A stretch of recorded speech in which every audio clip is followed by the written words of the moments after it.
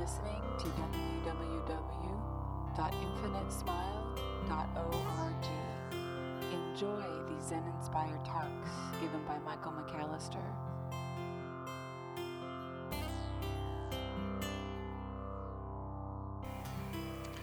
So in the Zen tradition, there's this guy named Dogen. And Dogen Zenji is kind of the formal name. Kind of the father of what we call the Soto Zen lineage. And I don't find that this stuff is really that important to figure out who taught whom and so forth. But just for our history's sake, Dogen has these great lines about how it is that we awaken. That we awaken to what, you might ask. And I think one of the best ways of describing awakening is that we awaken to the truth that is beyond name and form. The truth that is beyond name and form. In other words, that there is a truth that we kind of become aware of, and it's our own deepest truth. And the more we become aware of it, the more we recognize that it's not our own, that it's everybody's. It's uniquely shared. We start seeing that it isn't something that we can possess. And so Dogen talks about this in a number of different ways, but there's one saying that I remember really stuck with me when I was around, I guess, 5 or 6 years into my relationship with a teacher and a Zen community and so forth. And, so it was right at the point in my practice where I knew enough to be dangerous, if that makes sense. When you're kind of a wise idiot. Sophomoric, I guess would be the way to say that. And so I had like an intellectual understanding kind of where things were going, but the experiential end of things, the maybe I could say maybe the heart part of it, it was lots of mind, lots of brain into it, study who said what, when, and so forth. The heart part wasn't developing as quickly. They certainly weren't going at the same speed. And it was incredibly instructive, because what I got was this line from my teacher that suddenly catapulted heart a little further. All right? And it went something like this. So the translation is loose, but forgive. To study enlightenment is essentially to study the self. And to really study the self, we forget the self. And when we forget the self, we're enlightened by all things. So I'll say that little mixture again. Zen, or studying awakening, whatever your flavor, whatever flavor you like best, okay? To study awakening is to study the self. And then Dogen says, when we study the self, we end up forgetting the self, and in forgetting the self, we are awakened by all things. And then the next step is the most important of all. When we are awakened by all things, there is no enlightenment. In other words, we look at enlightenment as something that is outside of us. We look at awakening as something to get. We look at awakening as something that is born into our experience, when in fact it is exactly what is unborn that is our awakening. Now, if you try to get your mind around that, you will spend a lot of time in pretty significant frustration. It's not an intellectual exercise. It is an exercise in just being. Just being. It's the source of all things. that we begin to tap into consciously that awakens us naturally. We begin to see that we are not only that space from which all things are born, but we are also precisely what is born at the same time, both those two things. And when we walk through the world with that kind of recognition, there's a profound peace. There's a profound peace that we recognize. I'll say that again. It's recognized, recognized. And it's recognized as something that's not here. And it's not here. It's not just in the heart. It's not just in the mind. It's both and all things at once. And we still enjoy just the right amount of salt on our eggs in the morning. This is not about floating around in la la land, I'm awake, I'm awake. Or at least if that's what it is, I don't want any part of that. I'm certainly not going to try to teach anybody that. That just to me is a waste of oxygen. If we're in that space where we kind of just drift off, oh, everything's okay. Well, of course everything's okay. Everything is so okay. Everything is so perfect as it is that it gives us an infinite number of chances to bless and be blessed. And sometimes we bless by holding the line. We don't attach to it, but we can hold it, we can meet it. Someone's pushing us around. Maybe the most compassionate and wise thing we could do is say, stop that. Maybe the most compassionate and wise thing we could do would be to let it happen a little bit so we can study the self. Because when we study the self, we then can forget the self. And when we forget the self, we can then be enlightened by all things. And then when we're enlightened by all things, we realize there's no enlightenment. Everything just is one giant expression of the cosmic giggle. Literally. Everything is just that one giant expression of the cosmic giggle, or the cosmic cry that your little baby girl gives. So I'll tell you a quick story, and because I'll try to weave this into the second part of my talk, but it was the most remarkable thing I've ever experienced in my life, is watching my wife deliver into this world a new being on Friday night at about 12:06 a.m. Saturday, actually, so Saturday morning, very early. 4 weeks early, this tiny little thing who is so well proportioned. She's like 18 inches long, so she's like long, but she's tiny and no fat on her, so she looks like a cross between a supermodel and E.T., kind of just this beautiful, beautiful little beast. Yeah, and so I can recall that whole experience, and being with my wife as she literally met 1,000 divine knives, and just trying to be right there with her. And I can't tell you how much this practice helps in childbirth.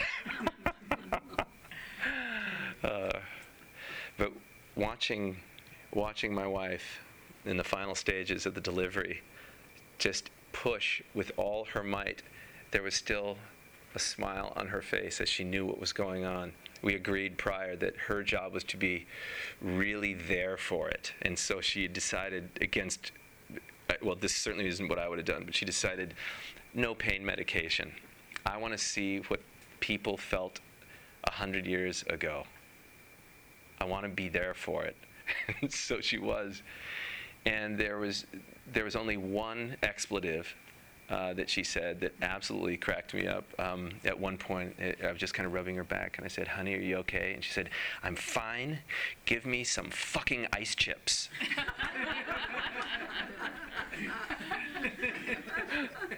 You got it, girl. You got it. I'll give you those. All right. You know, here are the ice chips. You know. Anyway, as she is in the final stages of the birth, and we can see this little head crown, and suddenly the baby comes out. And I'm standing, and I'm right there. I've got one arm behind my wife's head, and the other arm in the crook of her knee, and I'm watching as this happens.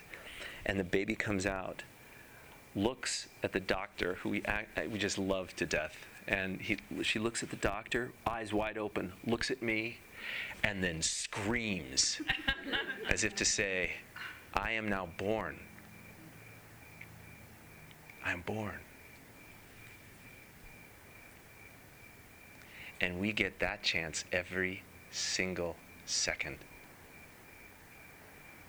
Let's sit.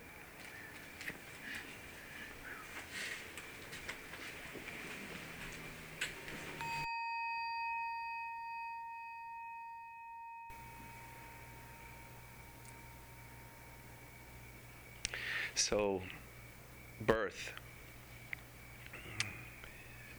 is something that we can play with constantly in our life. Not just the birth of a being that I will forever remember, but at least the birth of my daughter. I will never forget that as long as I live. But her birth was a reminder to me of the conjoined twin of that experience, which is death. And I know that at some point I will have to let go of baby Cade. I will not be able to have her forever. Either I will die or she will die. I will not be able to I don't even have her. I'm her father. I'm in relationship with her. In fact, we're never not in relationship. We're in relationship with all things all the time, which is why I was giving Steve grief about relation. It's the one thing we can count on, is that we are in relationship. We are in relationship. All right? But the relationships that we have, we can also infuse with the understanding and the knowing, spiritual knowing, that they can't last. And you might look at this and go, okay, that is really not the right thing to be thinking about, right, when you give birth to a child. But it's this very magical reminder that this time we get to share together is fleeting. How do we make it count together? Cade and me, Allie and me, Allie, Cade and me. You guys, everybody else in the bigger community. How do we make this count? Knowing that it's all temporary. Birth and death are as simple as an inhalation is a birth, and an exhalation is a death of that breath. Turning 43 years old will be the death of my 42-year-oldness, right? The death is always right there next to birth. Always, always. It's inextricably linked. And so for us to begin to kind of swim in that space of, wow, it's all temporary, including me, I am temporary, it puts our attachments in context. Every one of the things we were talking about that we want to let go of, let's say. All it is a vow. It's a vow.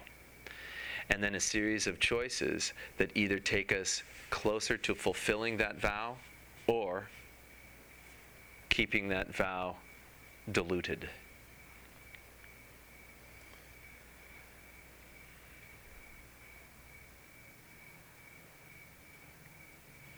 One of the most difficult attachments to let go of is our nonsense. All the stuff in us that really doesn't matter. That's usually the stuff we really, really cling to. We really, really cling on to the stuff that doesn't matter, especially the sense of being a self. A self that is either too much or too little. When we do this, when we cling to a self that is too much or too little, too busy or too much of a couch potato, too obsessive, too compulsive, or too apathetic, too, whatever it happens to be that we want to let go of. That is what allows ego to keep our Buddha nature, our awakening, at bay.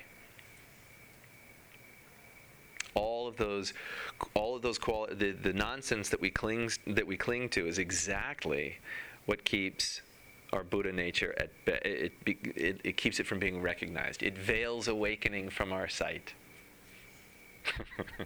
To borrow a line from Rumi. So, one of the things that can be so helpful in this process is getting really clear about what things we resist and what things we grasp. Okay? Or instead, if you don't want to use the word grasp, sometimes it works real well. It's what things do we hang on to? Okay? What do we hang on to? I would be lying if I told anyone in this room that whether my baby daughter lives or dies doesn't matter. That's not what I'm saying. Of course it matters. In the small sense, it really, really matters. But in the big sense, she's going to die anyway. So am I. So are all of us in this room. So how is she going to live? How am I going to support that? And if I think about that too much, I start to sweat. This is what I'm talking about just now, what I said. About wanting to live forever. This thought just keep in my mind for several weeks, like what you said. Yes, that's okay. What happens is when we have a separate sense of self, right? When I believe that I'm in here and you're out there, I'm automatically in a position where I want to preserve this. And the things that I let in to this little space here are daughter, wife, dog, house, car, job, my brains, my livelihood, infinite smile sangha, right? You know what I mean? And we want to hold it all and maintain it and be absolutely vigilant in making sure that we care for all these little things so that they won't deteriorate or decay. And yet, the one thing that every single sacred teaching tells us is it's gonna decay. So how then do we change that river? How then do we stop the tides, so to speak? You can't. But, as Swami Satchidananda says, you can learn to surf. We cannot change the flow of the ocean, but we can learn to surf. I spoke about this a couple weeks back. And that's what we do in practice. We start learning that while I can't maintain everything that I would love to be able to maintain and control, while I can't necessarily fix a relationship that I'd love to fix, or I can't seem to just kind of slow down and calm down. I'm always so dang busy, as a way of avoiding things perhaps or whatever. While all that stuff may be there, the work of slowing down kind of automatically starts to shift that. It starts to help us recognize that we are always and perpetually infinite as we are. This helps us see how beautiful things can be even when they're not pretty. This allows us to walk into the fire knowing that we're going to die, and that those around us are going to die, that we will experience unimaginable loss. But that as long as we can accept that that's what will happen, that loss will occur, that more birth will happen and more death will happen in each moment for us as individuals, as groups, as families. When we can kind of be in that space and rest there, we start losing our nonsense. And when we lose our nonsense, we can become awakened by all beings. Fear starts dissipating. We no longer care if immortality is in our midst or that we can get it. We no longer care because we recognize that we are already a divine expression of spirit, as is. And while this body may die, it will be born in some other configuration. My baby girl, the atoms that make up the cells, or the molecules that make up the cells, that make up her organs, that make up her body, they've been around since the Big Bang. They've reconfigured several times, as have yours and mine. But we start getting this sense of infinity that's present with us, even though our mind would like to collect a lot of nonsense to keep that whole thing at bay. And so what our meditation is designed to do is to get you to realize that, oh my goodness, there's nothing I can do to hang on to all the stuff I really want to hang on to. I better learn how to surf. I can't know everything. Damn it. Right? Think about what you would be without your stories. Another way of describing nonsense might be stories. What would you be? What would you be if you no longer had all those memories of past pain or past wrong done against you or something? What would you be? It's a fascinating thing to do. What would you be if you didn't have all the things you wanted to have? What would you be without your goals for the future? What would you be?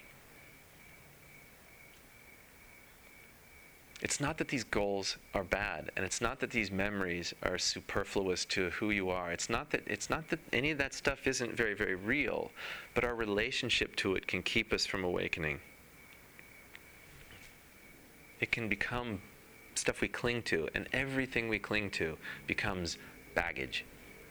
And baggage gets heavy. It weighs us down. It keeps us from being all that we always have been.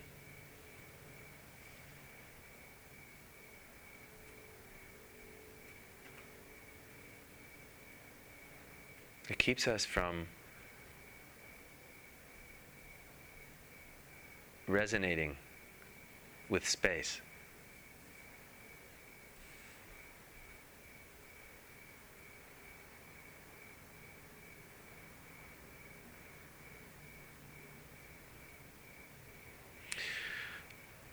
So when I say learning to surf,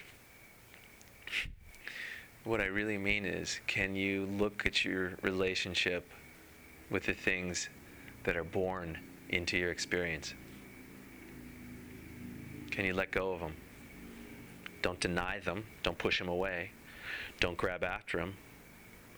Don't turn them into nonsense or baggage. But can you be intimate with every single thing? Intimate in a way that allows you to meet your experience with tenderness, with love, with compassion.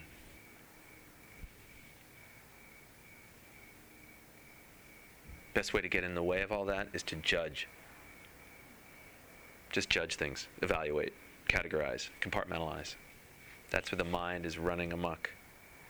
When we start to study the self, we study the mind. When we study the mind, we start recognizing that its whole raison d'etre, its whole reason for being, is to give us something to attach to. It's to give us baggage. That's how the mind works. And when we see through that, it loses its inertia. When we no longer identify with what is born in the mind, we wake up. When we no longer identify with thought, when we no longer create a story around our thoughts and then cling to it, turn it into nonsense. When we no longer adhere closely to feelings, I want more of that, I'm jonesing for more of that, or I don't want any of that. When we stop doing that, we just start actually being right there for all of it as it is, we open. And we surf. We hang 10. We ride that wave beautifully, effortlessly. Because we are the ocean. In that moment, we are the ocean.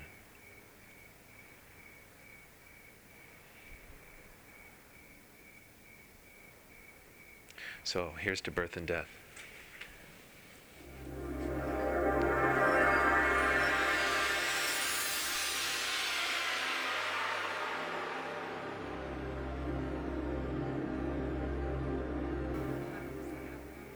Is there any breathing rules, or what should I trust? Should I not think anything like it's fine? So are there any rules about breathing, or are there any things that you should or should not think? Should not think. Okay, ready? This is going to really be troublesome. Are you ready?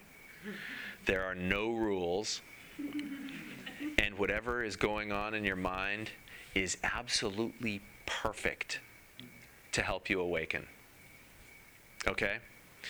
Because if you're having obsessive thoughts, all you have to do is become very curious about those obsessive thoughts. That's studying the self. If you have absolutely non-obsessive thoughts, study those non-obsessive thoughts. And that's how we study the self. That's how we study our mind. Okay? And when you study the mind, when you give it that attention, suddenly something opens. What is it that is watching the mind? The mind can't watch itself. What is it that is watching the mind? What is it that is curious about the thoughts? That's something huge. It's infinite in nature. And that big self is something all of us have at our disposal every moment of the day. It's precisely where thought is born from. It is what is unmade, unregulated, uncreated. And all of our thoughts come from that place. That in you which watches the thoughts is that openness. And so we practice that way. So as you're sitting there, following your breath, and suddenly obsessive thoughts come into your head, great, perfect, watch them. Okay? And as you watch them, you'll see that they no longer have as much power. Having said that, I happen to be really, really in favor of seeing therapists. Good ones. I think a good therapist helps you do exactly what I just said. A good therapist helps you demystify the mystery of the mind, and then we're no longer afraid of it. And then this work tends to take you to the next step, which is now that you're no longer afraid of the mind, let's let go of it entirely. Don't negate it. I'm not talking about being mindless. I'm talking about being so full of your mind that you are conscious and you walk through this life consciously. That becomes a gift, not only for yourself, but for the whole. And if you want to stay afterwards, I can talk more about this, but that's what meditation is. Meditation is kind of an organized opportunity for us to watch our mind. And then when we keep watching our mind and keep watching our mind and there's suddenly a moment where it's like, wait, what's watching? Very good. Here we go. Yeah? So stay after. We can chat for a moment. Okay? It's a great question. Yeah. Why does our society have such an aversion to anything related to death? Talking about death, watching death.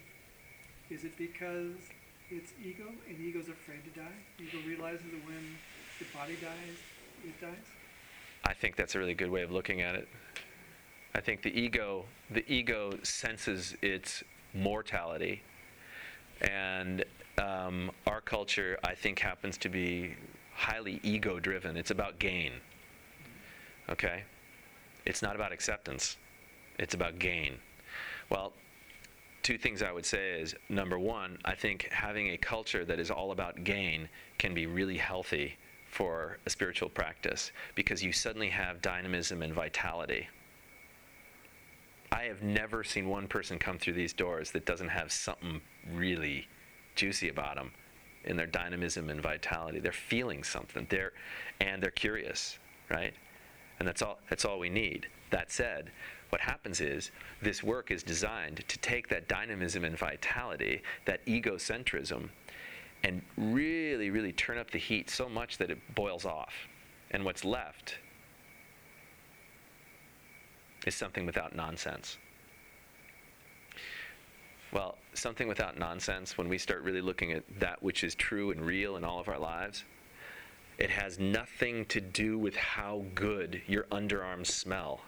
It has nothing to do with what kind of car you might drive. It has nothing to do with which country you might conquer. It has not, right?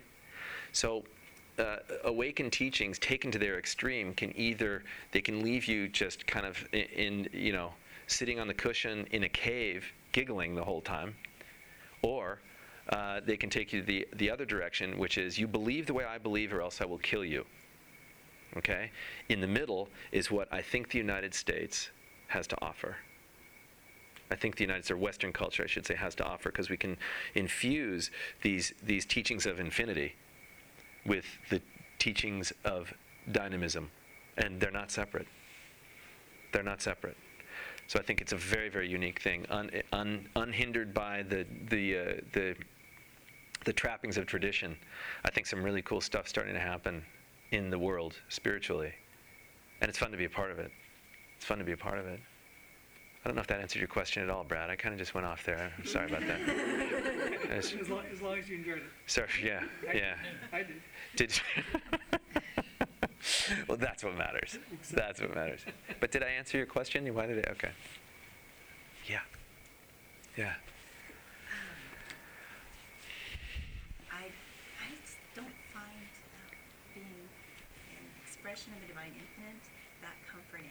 The expression, you don't find an expression. The fact that when I die, the infinite's still there, that doesn't do it for me. I can see this practice being about being strong enough to face the things in your life. Yep. But I don't see this thought of some infinite thing out there helping me with that. It's not an infinite thing, because it's not a thing. Okay. It's what gives birth to things. Okay. So that which gives birth to things is never not there. And you can call it God, but that limits it, I think. Well, why should that bring peace? Because it is actually the non-activity. In fact, its quality is peace. Its quality is joy. Its quality gets really specific and turns into this thing we call love. Okay? And we tap into it. Every once in a while we get kind of a blast of it. Right? It's like when the veil moves away and wham, there it is, and then we push the veil back, because the ego gets really afraid of having that be its central, but you can't handle it. So what it'll do is it'll fight it tooth and nail. It will throw everything it possibly can in the way of that realization, because that realization means that the ego is no longer in the central, it's no longer in control. It's no longer the driver, because there's not even a bus. Okay? There's nothing to drive, and it freaks out at that point. I really like using the metaphor of the stage. Okay? What the ego does is it's an actor on this stage. Sometimes we call it the stage of mind. And it pontificates, and it says this, and it does whatever it can to keep the illusion of that fourth wall up. You know how sometimes on the stage it's like we're like looking into these actors' lives, right? And they're acting as if there's a fourth wall between the audience and them. The ego is doing that. It's doing everything it can to deliver its messages with conviction, right? But yet there's something in us that can actually watch the ego do that little dance. There's something in our experience that allows us to watch our experience. In other words, it watches our resistance. It watches, it's aware of our jealousies. It's aware of our happiness. It's aware, what is that?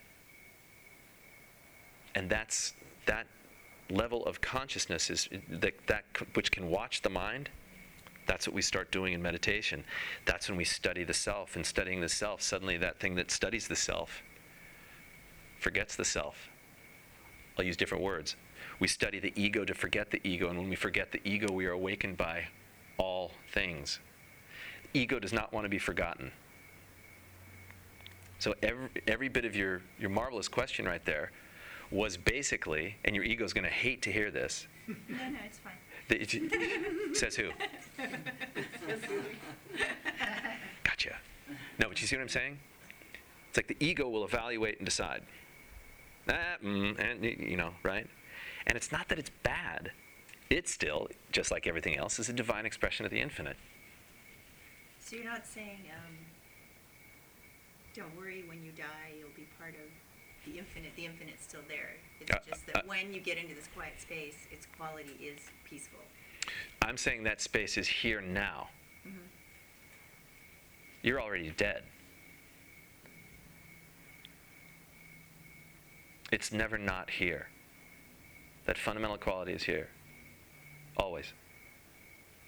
It's what keeps your mitochondria doing what they're supposed to do. It keeps your heart beating. It keeps the stars moving. It just is. There's no... Infinity is infinity. You're part of it. I'm part of it. Right? So when we're in this space of I live now, that's not entirely wrong. It's just that it's not the whole story. The whole story involves the infinity, the big self, meeting itself through the small self all the time.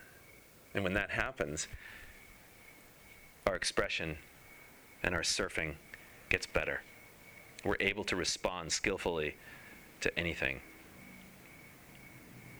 It's just plugging into something bigger, constantly, plugging into something bigger than our nonsense.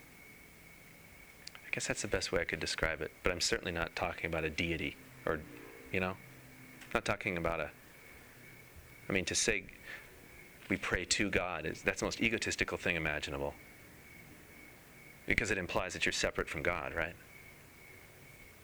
And if you're separate from God, wow, I want to meet you. Thanks for coming.